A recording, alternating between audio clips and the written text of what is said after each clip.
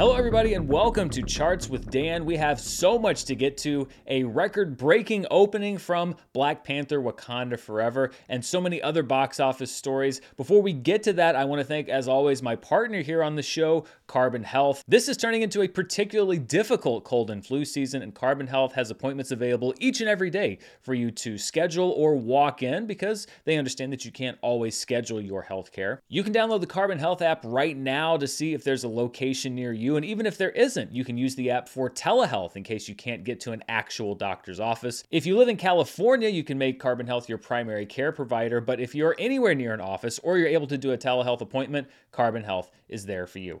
I want to thank Carbon Health, as always, for being such a great partner here on the show. And let's look at the box office for this weekend. As we knew would be the case, Black Panther: Wakanda Forever was the #1 movie at the box office with a final total of $181,339,761. We will dive deep into that number in just a moment. Coming in a close #2, only about $170 million behind, is Black Adam. In its fourth week, it saw a 55.9% drop for an $8 million domestic total, and I'll be keeping my eye on that movie's performance over the Thanksgiving holiday and the next few weeks to see where it settles out both domestically and worldwide. That'll tell us a lot about the big picture on Black Adam. Ticket to Paradise remains at #3, continuing to hold well week over week. In its fourth week of release, it dropped just 31% for a $5.9 million total. Lyle Lyle Crocodile is also holding pretty well week to week. It re-enters the top 5 at #4, dropping just 5% from last week. It's now been in theaters for 6 weeks and made $3.2 million. Still not dropping out of the top 5, even though Halloween is come and gone, is Smile. In its 7th week, a 41.4% drop and a $2.3 million total to wrap out the top 5. So let's dive into these Black Panther: Wakanda Forever numbers and see just what they mean in context of the month of November, in context of the MCU, and other things. First of all, this is just kind of a brief summary of the opening. As we mentioned last week, tracking for the movie was reported at 175 to 200 million, so a little bit toward the lower end of tracking, but within the range that people were estimating. I talked last week about a couple of different models you could look at and see, well, is it going to act like this movie or act like that movie? And it actually ended up performing comparable to what I call the Force Awakens Last Jedi model. The Last Jedi dropped off 11% from The Force Awakens, and we saw a very similar performance with Wakanda Forever. The original Black Panther film opened to $202 million in its first 3 days. Wakanda Forever, just over $181 million. My prediction was that it would open to $190 million, so I'm pretty satisfied with that prediction there. To be within $10 million, I'll take it. It was off 10.2% from the original Black Panther's opening, so again, very comparable to that Force Awakens Last Jedi model. Wakanda Forever was the second best opening of 2022, behind Doctor Strange in the Multiverse of Madness, the best November opening of all time, the 8th best MCU opening, and the number 13 domestic opening of all time. And as I just mentioned, it was the highest opening weekend for the month of November. #1 there, Black Panther: Wakanda Forever at $181.3 million. That bumps The Hunger Games: Catching Fire down to #2 at just over $158 million. And then we have a trio of Twilight films that all came in right around $142 to $138 million, making up the rest of that top 5. The Twilight Saga: New Moon, The Twilight Saga: Breaking Dawn Part 2, and The Twilight Saga: Breaking Dawn Part 1. When we look at the opening weekends for 2022, Wakanda Forever fell about $6 million short of the opening of Doctor Strange in the Multiverse of Madness, which still has the biggest opening of the year domestically. Wakanda Forever is #2. Jurassic World Dominion's at #3 with $145 million. Thor: Love and Thunder at #4 with $144.1 million. And The Batman at #5 with $134 million. So all 3 major Marvel Studios releases that came out in theaters this year, numbers 1, 2, and 4 on the biggest opening weekends of 2022. One thing that we often look at with these movies is the demographics, who showed up to watch each film, and this was a really interesting comparison between this film and other movies in the Marvel Cinematic Universe, and I think it just goes to show why it's important to have a diversity of different franchises, a diversity of different filmmakers, because you bring in different audiences. For example, these were the demographics for Black Panther: Wakanda Forever versus Doctor Strange in the Multiverse of Madness, and again, these are gathered in sample markets. There aren't people at every theater nationwide asking people, what race they are, what age they are, etc. Wakanda Forever is there on the left in purple. The Multiverse of Madness is on the right in red. And you see that the audience for Doctor Strange in the Multiverse of Madness was 62% male and 38% female, but a much closer even split for the audience of Wakanda Forever, 52% male, 48% female. So a larger female crowd for Wakanda Forever. The under 25 crowd was about the same. 40% of the audience for Multiverse of Madness was under 25 versus 37% for Wakanda Forever. But it was a much more diverse audience in general. 34% white for Multiverse of Madness versus just 20% white for Wakanda Forever. Hispanic and Latino numbers were about the same, 21% for Wakanda Forever, 18% for Multiverse of Madness. But you see that the black audience really drove a lot of traffic to Wakanda Forever. 44% of the total opening weekend audience was black for Black Panther Wakanda Forever versus just 18% for Doctor Strange in the Multiverse of Madness. But there are also some pretty stark differences, no pun intended, between the audience for Black Panther Wakanda Forever and the big Marvel movie that closed out last year, Spider-Man No Way Home, especially in the age demographics. Let's take a look at those. The male-female split for No Way Home was about the same as Multiverse of Madness, 63% male versus 37% female. But look at the under 25 number. 60% of the audience for Spider-Man No Way Home was under 25 versus just 37% for Black Panther Wakanda Forever, which means that this is a movie that drew a much older crowd in its opening weekend. And this is yet another example of how different franchises can draw different audiences. Obviously, a lot more young people wanting to run out and see Spider-Man No Way Home. Wakanda Forever, a much more low-key marketing campaign. Again, no pun intended, but much more centered on the emotion of this franchise and the fallout from Chadwick Boseman, the actor, and T'Challa, the character's death. It wasn't quite as flashy, wasn't quite as big as what you saw for No Way Home, and I think that may have been what drew in more of the older audience versus the younger audience that just rushed to the theater for No Way Home, because there were also promises of big surprises. It was a much different movie, and it was sold a lot differently. When you look at the other demographics, again, a much more diverse audience for Wakanda Forever. No Way Home drew a 32% white audience versus 20% for Wakanda Forever. 30% Hispanic Latino for No Way Home, so that actually outperformed Wakanda Forever, which drew just 21% in the Hispanic Latino demographic. But again, a huge difference in the black audience, 17% for No Way Home, 44% for Wakanda Forever. And then Asian film goers and other races, 21% for No Way Home versus 15% for Wakanda Forever. So when you look at the overall audience for Wakanda Forever, it was a little different than what you see from most Marvel films. It was older. It was much more evenly split between male and female. It was driven by black moviegoers as opposed to often white moviegoers.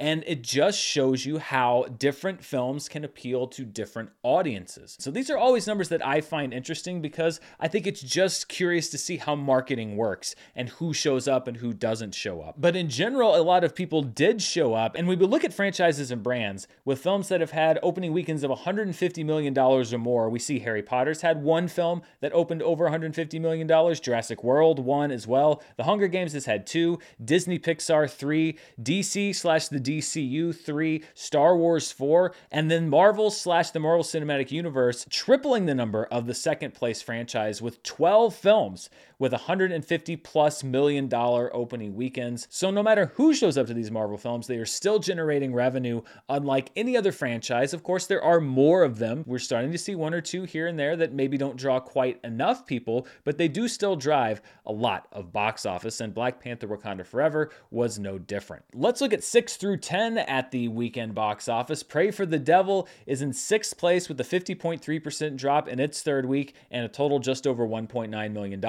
The Banshees of Inisherin remains at number 7 with $1.6 million total, dropping 19.8% from last weekend. One Piece film Red continues a trend we've seen with a lot of anime films that absolutely plummet in their second weekends. 84.5% drop off for One Piece film Red in week 2 for a $1.4 million total. At number 9 is Till with a 67.2% drop in week 5. This is actually pretty rare for a movie that has an A+ cinema score. To see drops like this week over week, I think probably Till lost a lot of theaters to Black Panther Wakanda Forever, and it just didn't quite get that mainstream penetration. Although with awards season coming up, I think that Danielle Detweiler is going to be in the conversation, so you could see see Till make a comeback at the box office. For this past weekend, however, just a $607,000 total. And then at number 10, returning to the top 10 in a weekend where most of the money was taken up by the next Marvel film is Tar with a $383,000 total. So Tar was in the top 10, dropped out of the top 10,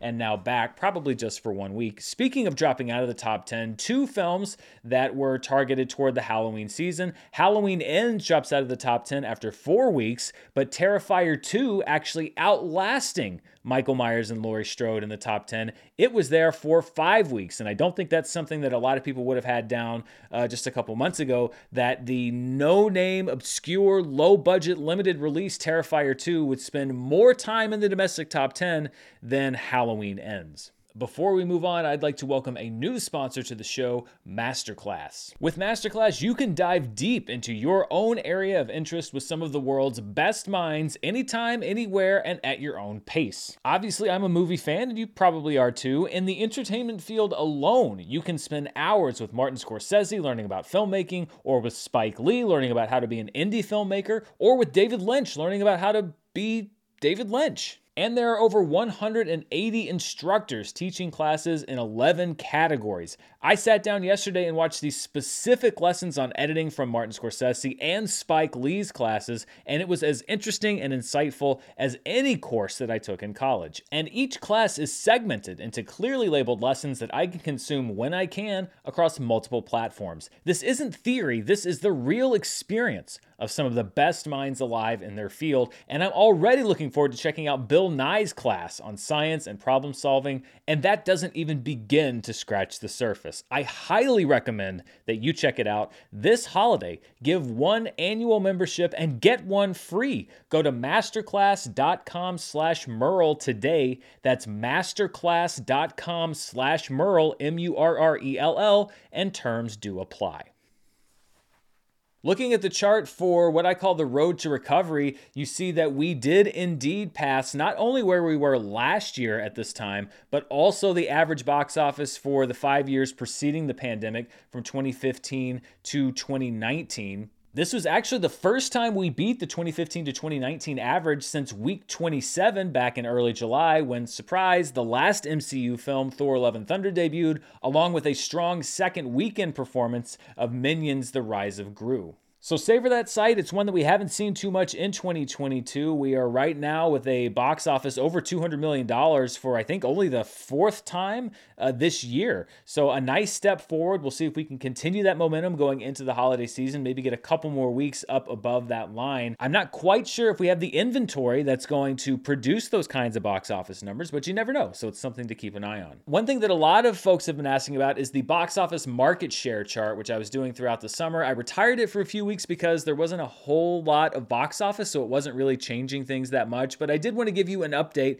now that Wakanda Forever has come out. This was the box office market share that you saw a couple of months ago. I think that was the last time that I did it, with Disney Fox at 19%, Universal at 25%, Paramount at 22%, Warner Brothers at 13%, Sony at 14%, and then all other studios at 7%. This is the updated chart with about $1 billion more into the domestic box office total, but things really haven't changed that much. Disney Fox has picked up 1 percentage point. It now has 20% of the total yearly box office. Universal has lost 1 percentage point. It now has a 24% market share. Paramount has lost a couple of percentage points as the other studios catch up to the huge totals that Top Gun Maverick brought in.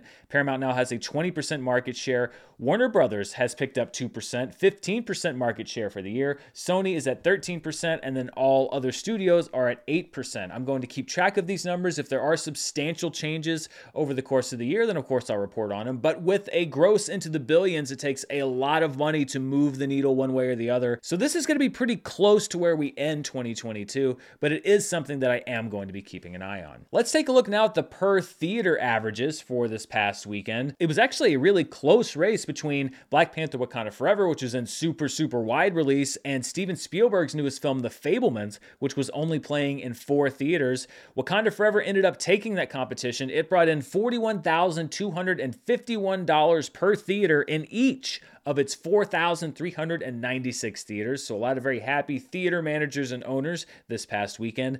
Spielberg's The Fabelmans in 4 theaters brought in just over $40,000, so $40,395. So really, if you were one of those 4 theaters that was playing The Fabelmans and you happen to have Black Panther Wakanda Forever, then you were doing some pretty good business this weekend. RRR continues its road show in 1 theater this weekend. It made $10,478, so it is continuing to pack houses. At number 4, playing in just 1 theater, I believe in New York, is a film called A Couple, which is a one-woman film about Sofia Tolstoya, who was the wife of writer Leo Tolstoy. And then at number 5, again playing in just 1 theater in New York City, is a revival screening of The Runner, which is a film from Iran from 1984, considered to be a keystone piece of Iranian filmmaking. Again, if you're playing in just those 1 theaters, 1 night can get you on this chart, a $2,628 average for The Runner. Looking at the top 5 per theater averages for 2022, we actually had 2 new entrants onto the chart from this past weekend. Everything Everywhere All at Once's first weekend, which was in just 10 theaters, remains the top per theater average of the year, $50,905 per theater, followed by The Banshees of Inisherin, which did $46,000 per theater in its opening weekend in 4 theaters. Doctor Strange in the Multiverse of Madness and Black Panther Wakanda Forever had nearly identical per theater averages. Doctor Strange had $41,337 per theater. Black Panther Wakanda Forever had $41,251 per theater, even though Doctor Strange in the Multiverse of Madness opened in about 150 more theaters. And then at number 5, The Fabelmans, with its $40,000 per theater average, is good enough for number 5 this year. And this is the end of the year. It's award season. It's when we see a lot of movies sneaking into this per theater list, because you get a lot more of the artistic, quote-unquote, awards films that make their debuts in just a handful of theaters. Looking at the top 5 films in limited release, so these are movies in 1,000 theaters or fewer, The Banshees of Inisherin once again leads the list in 960 theaters, just under that threshold for wide release, a $1.6 million total. Triangle of Sadness remains on the list for a 6th week, $253,000 total from 184 theaters. Park Chan-wook's Decision to Leave is at number 3 with just over $200,000. Then we have The Fabelmans in its 4 theaters with $161,000, and A24's Aftersun in 92 theaters with $139,000 total. There's also a new entrant into the 2022 top grossers in limited release, and it is The Banshees of Inisherin at number 6. The top 5 remains the same: Brahmastra Part 1 Shiva, BTS Permission to Dance, KGF Chapter 2, Marcel the Shell with Shoes On, and then the portion of Terrifier 2's release when it was playing in limited release. Lal Singh Chadha drops out of the top 10 this week, and underneath The Banshees of Inisherin are Orphan First Kill, Ponniyin Selvan Part 1, Moon Age Daydream, and Cyrano. We also have a new movie on the 2022 domestic fall holiday box office, so these are the top movies post-Labor Day, and Black Panther Wakanda Forever jumps to the top of this list in its very first week. It is now the highest grossing film domestically at the fall holiday box office, not a big surprise, with its $181.3 million total. Black Adam is at number 2. It has now crossed $150.3 million. Smile has crossed the $100 million mark, $102.7 million. The Woman King drops 1 spot to number 4. Halloween Ends drops 1 spot to number 5. Ticket to Paradise drops 1 spot to number 6. Don't Worry Darling drops 1 spot to number 7. Lyle Lyle Crocodile, by virtue of its strong hold, actually stays in the number 8 spot, which drops Barbarian down 2 spots to number 9. The re-release of Avatar 1 spot to number 10, and then Amsterdam dropping out of the domestic fall holiday box office top 10. Let's take our focus now away from the domestic box office and look outside of the United States and Canada to the top 5 films internationally, and Black Panther Wakanda Forever, also the top grossing film internationally with a $150 million total. Black Adam is at number 2 with $9.7 million. The Chinese crime film The Tipping Point opened this past weekend at $8.6 million.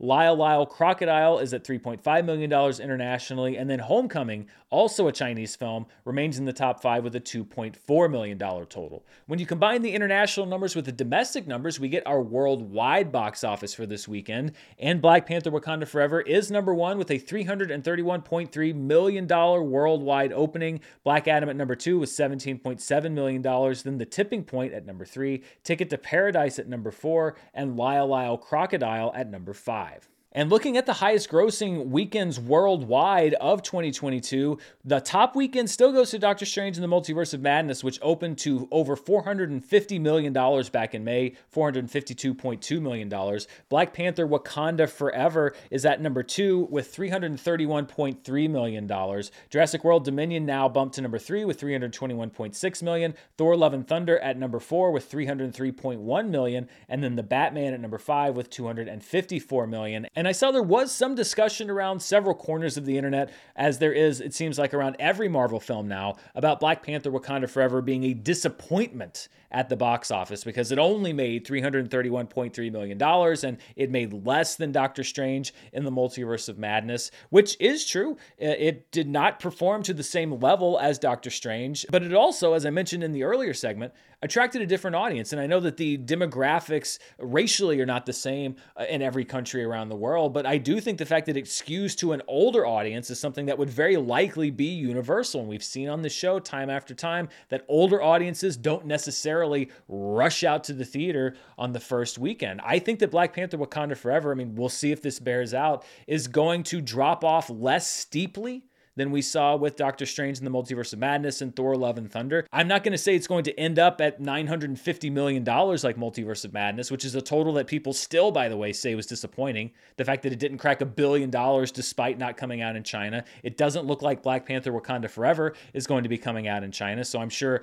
it won't break $1 billion and people will call it a disappointment for that reason as well. But it just goes back to my whole thing about people wanting to take a little snapshot of a movie, the first weekend box office, this worldwide number, etc., and writing off the whole movie as if that's the end of the story. It's a disappointment. It's a failure. It fell so far behind Doctor Strange in the Multiverse of Madness when we don't yet know just how much this movie's going to make. There are people that make videos that get way more views than this by saying, this is a failure, this sucked, oh my God, Marvel made a huge mistake, when it's really not based on a whole lot. Factually, or at the very least, it's based on one weekend's numbers without allowing the story to play out. And I think that's maybe one of the reasons that this isn't as viewed as a lot of other box office shows, because I'm not going to make broad proclamations about a movie. I got some flack by what I said about Black Adam because people said like, well, you're saying it's a hit after the first weekend. No, I said that the opening weekend I think was good considering the reviews. The jury is still out on the movie as far as the final domestic total and worldwide total. I don't quite know if it's going to get to that threshold of profitability because we're still in the release cycle. We still don't know where it's going to end up. At this point, I'm preaching to the choir. If you're watching this show, then hopefully you have developed this kind of appreciation for the fact that all numbers have context, but this is just the way that things go. Generally, the thing that's going to get the most attention when you're covering box office news, and let's be honest, news in general, is to make wild proclamations based on some evidence, sometimes no evidence. I still see conspiracy theories that, there are whole theaters being bought out and that people aren't really going to see these movies, but they traffic well because the people that love those theories watch and the people that hate those theories watch. I'm just going to be in here in the middle. I'm going to read the numbers and interpret them as best I can, and I'm going to give you my take on them. And my take on Black Panther Wakanda Forever is that $330 million worldwide in its opening weekend isn't half bad. Actually, that's a pretty damn good opening, and we will see how it does. If it falls off a cliff 70% next weekend, then we'll have a lot to talk about. If it holds 40% next weekend or better, then we'll also have a lot to talk about. Things aren't written in one weekend. They're sometimes not even written in 2 weekends, but I don't see how you can spend a $300+ million opening as a failure, but some people, they would have called it a failure anyway. It would have opened to $700 million and it would have been a failure because there are some people, not everybody who criticizes the movie, there are some people who just for whatever reason, don't like this movie or don't like Marvel movies or don't like Disney movies. And they're going to spin whatever they want to around that narrative.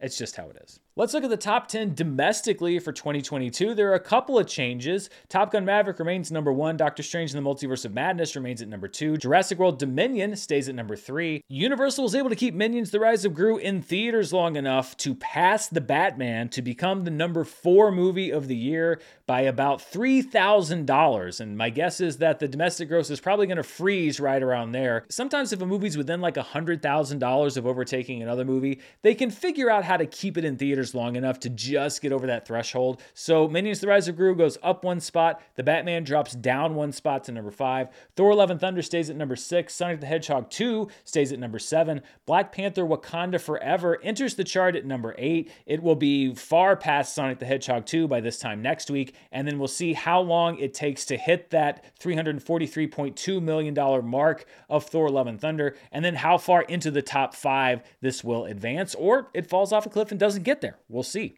Elvis drops down 1 spot to number 9. Black Adam stays at number 10, and dropping off the chart is Uncharted, which is now actually, for the first time since it came out, literally Uncharted. The 2022 worldwide box office doesn't have any changes yet, although I suspect that Black Panther: Wakanda Forever will make this list by the time next week rolls around. And if Black Adam does about $50 million, I don't know if it's going to do that, but it could also be on this chart soon. Your top 10, though: Top Gun: Maverick, Jurassic World Dominion, Doctor Strange in the Multiverse of Madness, Minions: The Rise of Gru, The Batman, Thor: Love and Thunder, The Battle at Lake Changjin 2, Moon Man, Fantastic Beasts: The Secrets of Dumbledore, and Sonic the Hedgehog 2. This has been the top 10 for quite some time. This is going to be shaken up pretty soon, so you're going to say bye-bye to some of these movies from the list. We'll move on in just a moment, but I'd like to thank another sponsor for today's show, Athletic Greens, the makers of AG1. You've been hearing a lot about AG1 on the show for quite some time. I started taking it because I'm looking to support better gut health and an overall better me. But what is this stuff? Well, with 1 delicious scoop of Athletic Greens, you're absorbing 75 high-quality vitamins, minerals, probiotics, and adaptogens to help you start your day right. Taking AG1 is super simple. I can either put a scoop right into a cup of water or mix it into a shake at home. Either way, it's a quick and tasty way for me to start the day off right and make sure I'm supporting not only my gut health, but my immune system, my recovery and focus, and so much more. AG1 is lifestyle friendly and contains less than 1 gram of sugar with no GMOs or artificial anything. And Athletic Greens also cares about the world. They're a climate neutral certified company, and for every purchase, Athletic Greens donates to organizations helping to get nutritious food to kids in need, including No Kid Hungry right here in the United States. Right now, it's time to reclaim your health and arm your immune system with convenient daily nutrition. And to make it easy, Athletic Greens is going to give you a free 1-year supply of immune-supporting vitamin D and 5 free travel packs with your first purchase. All you have to do is visit athleticgreens.com/Dan. Again, that is athleticgreens.com/Dan, D-A-N, to take ownership over your health and pick up the ultimate daily nutritional insurance. Before we get to the streaming charts, this is the part of the show where I like to take a look at a weekend from Box Office Pass, but it's also the part of the show where I like to take a moment and remember someone who has passed away recently and recognize their impact in movies, TV, entertainment. Everybody that I talk about, I respect their work enormously, and they have had some impact on my life, either through my memory or just being a fan of their work. But sometimes I talk about somebody on here and it really hurts. And this is one that really hurts for me just on a personal level, partly because this was just completely out of the blue, but it broke this weekend that Kevin Conroy, who for 3 decades now basically was primarily known as the voice of Batman, beginning on Fox's Batman the Animated Series, continuing through the animated film Batman Mask of the Phantasm, and then through so many different animated films, video games. Kevin Conroy and Batman animation were married together. Kevin Conroy was, in my mind, Batman. I am vengeance. I am the night. I am Batman. One of my proudest moments back when I was doing movie fights on Screen Junkies, I think it was an early movie fight, and we had a fight over who was the best Batman. And sometimes when you're on that show, because it's a game, a lot of people thought we took everything seriously. I took the game seriously, but the picks, what you're fighting for, they're not always your first choice, or sometimes it's a silly question. But when I got the question, I picked Kevin Conroy as the best movie Batman. And people even said, like, are you sure you're going to vote for, I mean, if you want to give the round away, I'm like, no. Because I believed then, I believe now, and I believe for a very long time that Kevin Conroy, to me, was the best Batman. And largely because I felt like he was the only actor, animated or live action, who really nailed the duality of Batman and Bruce Wayne. The difference in inflection, the fact that you could tell he was putting on a voice to be Bruce Wayne, and that he would drop into that darker, huskier tone whenever he wasn't around anybody, even when he didn't have the cowl on. And that just showed you that the Playboy, hey everybody, that was the mask, and Batman was the man. That's who Bruce Wayne was. Vocal performance is such an underrated art, and Kevin Conroy did so much with his voice to tell you about this character, and the acting as well. It's not just reading lines from a script. It is acting, just like any other actor has to do. And he gave Batman so much emotion. He could be funny, he could be sad, he could be scary, he could be grim. He ran the gamut across so many different emotions, and that was Kevin Conroy. Batman, and I've said it many times before, was and is my favorite comic book hero. And I always said that Kevin Conroy wasn't my first Batman. That was Michael Keaton.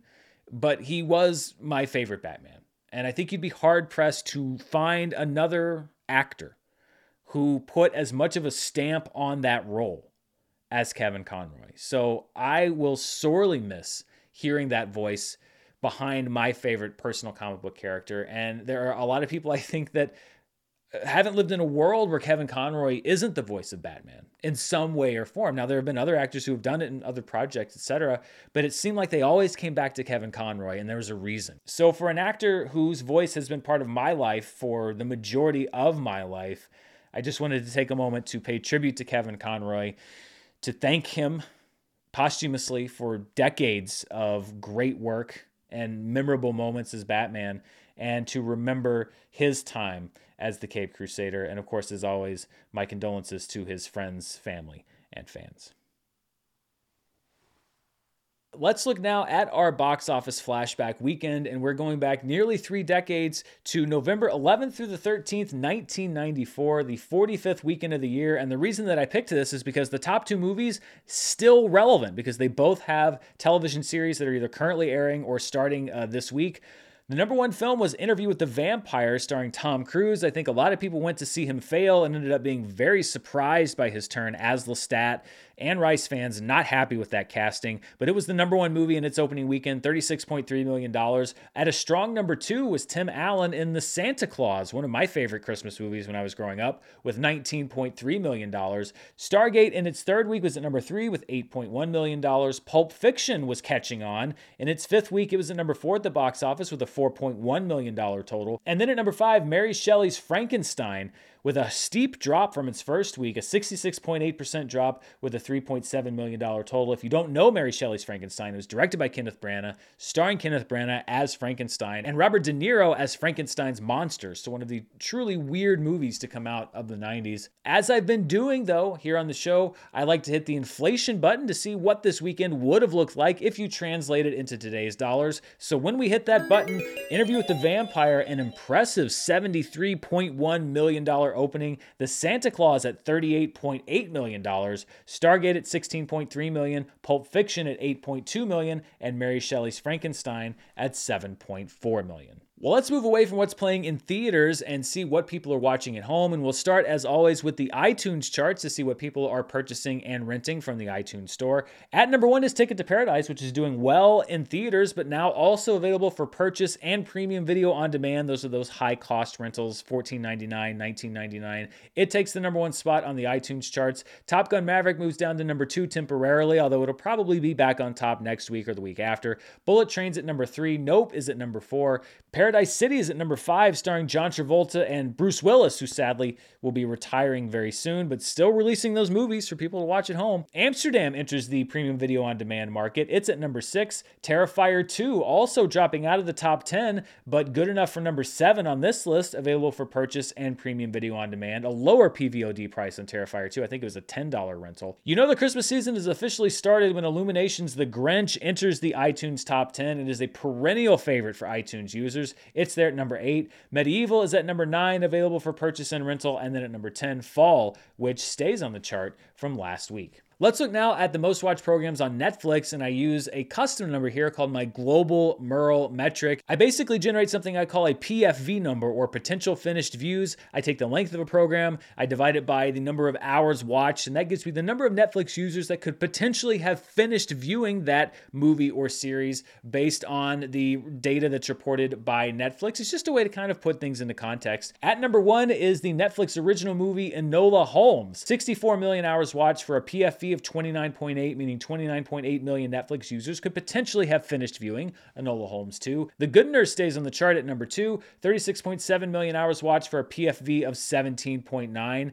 At number 3 is the Netflix movie The Takeover, which is a thriller out of the Netherlands. 25.8 million hours watched for a PFV of 17.8, so right behind The Good Nurse. At number 4, the German remake or adaptation or whatever you want to call it of All Quiet on the Western Front, a PFV of 16.2. At number 5, the Netflix series, at least here stateside, Inside Man Season 1. This show actually originally aired on the BBC. It was written by Stephen Moffat. He reteamed with Doctor Who actor David Tennant. It was directed by Paul McGuigan, who did several Sherlock episodes, so sort of a British TV all-star cast there. Good enough for 5th place on this chart with a PFV of 15.3. That's pretty strong for a series on this chart.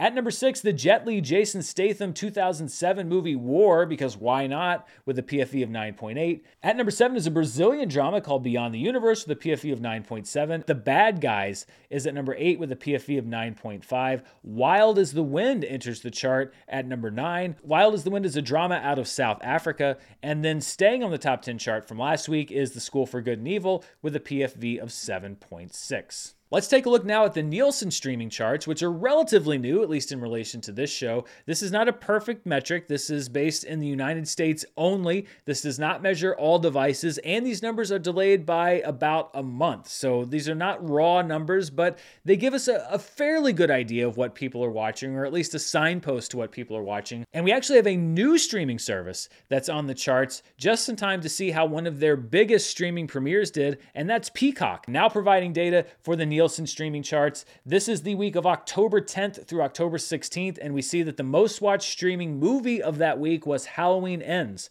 which had 11.9 million hours watched. Luckiest Girl Alive, though, is right behind at number 2 with 11.6 million hours watched. The Curse of Bridge Hollow on Netflix is at number 3 with just over 9 million hours watched. Hocus Pocus 2 on Disney Plus staying in the top 5, followed by Mr. Harrigan's Phone on Netflix. Blackout on Netflix is at number 6 with 4.4 million hours watched, followed by Last Seen Alive. Megamind, which is streaming on both Netflix and Peacock because rights are a very complicated thing, 4.1 million hours watched, followed by Hocus Pocus, the original film on Disney Plus, and Sing 2, another movie that we see on this chart quite a bit, on Netflix with 3.7 million hours watched. When we look at the 10 most watched streaming shows, at number 1 is the Netflix premiere of The Watcher, which easily took the number 1 spot. 39.2 million hours watched. That takes Lord of the Rings of Power down to number 2 on Amazon Prime Video with 18.9 million hours watched. Dahmer Monster on Netflix is right behind, though, at 18.4 million hours watched. HBO Max's House of the Dragon is at number 4. Remember, these are delayed by about a month, so both Rings of Power and House of the Dragon were still releasing new episodes. 16 million hours streamed, according to Nielsen, although, as always, I have to caveat, these do not include broadcast numbers. So anybody who watched House of the Dragon on cable, those will not be reflected in these numbers. The Blacklist on Netflix is at number 5. The Midnight Club on Netflix debuts at number 6 with 14.4 million hours watched. CoComelon, always on this list, for a total of 12 million hours watched, followed by NCIS and Gilmore Girls. And then returning to the chart, it leaves, it comes back, it leaves, it comes back, is Grey's Anatomy on Netflix with 9.4 million hours watched. However, I also do a number that I call hours watched per episode. So I look at the total number of hours watched, but I divide it by the number of available episodes. And again, this kind of just gives us a clue about how many people are watching each specific episode, or at least what the raw data is for each one of these. Number 1 on hours watched per episode is still The Watcher, 5.6 million hours watched per episode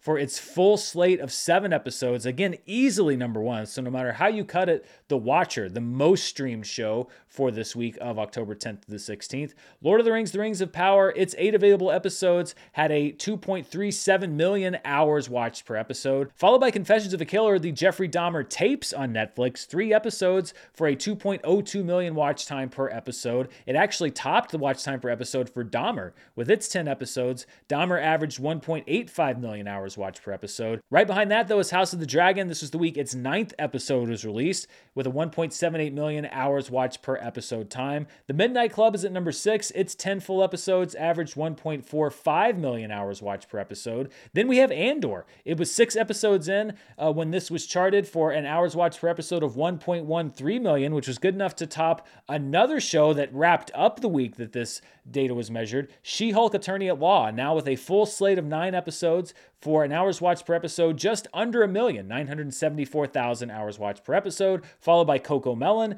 with 669,000 hours watched per episode, and then a big drop to the center at 249,000 hours watched per episode. And that pretty much wraps us up here on the show this week. There are several things for you to get into, both on streaming and in theaters this upcoming weekend. A couple of movies that are hitting wide release. One of them, actually both of them I'm interested in. One of them is The Menu, which looks like a really interesting chef horror movie? I don't really know. Ralph Fiennes, Nicholas Hoult, a great cast. That hits wide release this weekend. Also, She Said, which is about the journalistic team that was behind the exposés that brought down Harvey Weinstein. It's a big awards movie. It's entering wide release this weekend. The Santa Clauses is a new series from Disney Plus that premieres this week on Wednesday. I mentioned that the big moneymakers from 1994 were still relevant. Tim Allen's still playing Santa Claus. A few movies that are hitting limited release that you might want to pay attention to. Luca Guadagnino's Bones and All, starring Timothy Chalamet and Taylor Russell, is hitting limited release. I have seen that movie. I think I'm probably going to do a standalone review here on the channel because I quite enjoyed it. Bad Axe, which is a documentary that's getting a lot of award season buzz, is hitting limited release.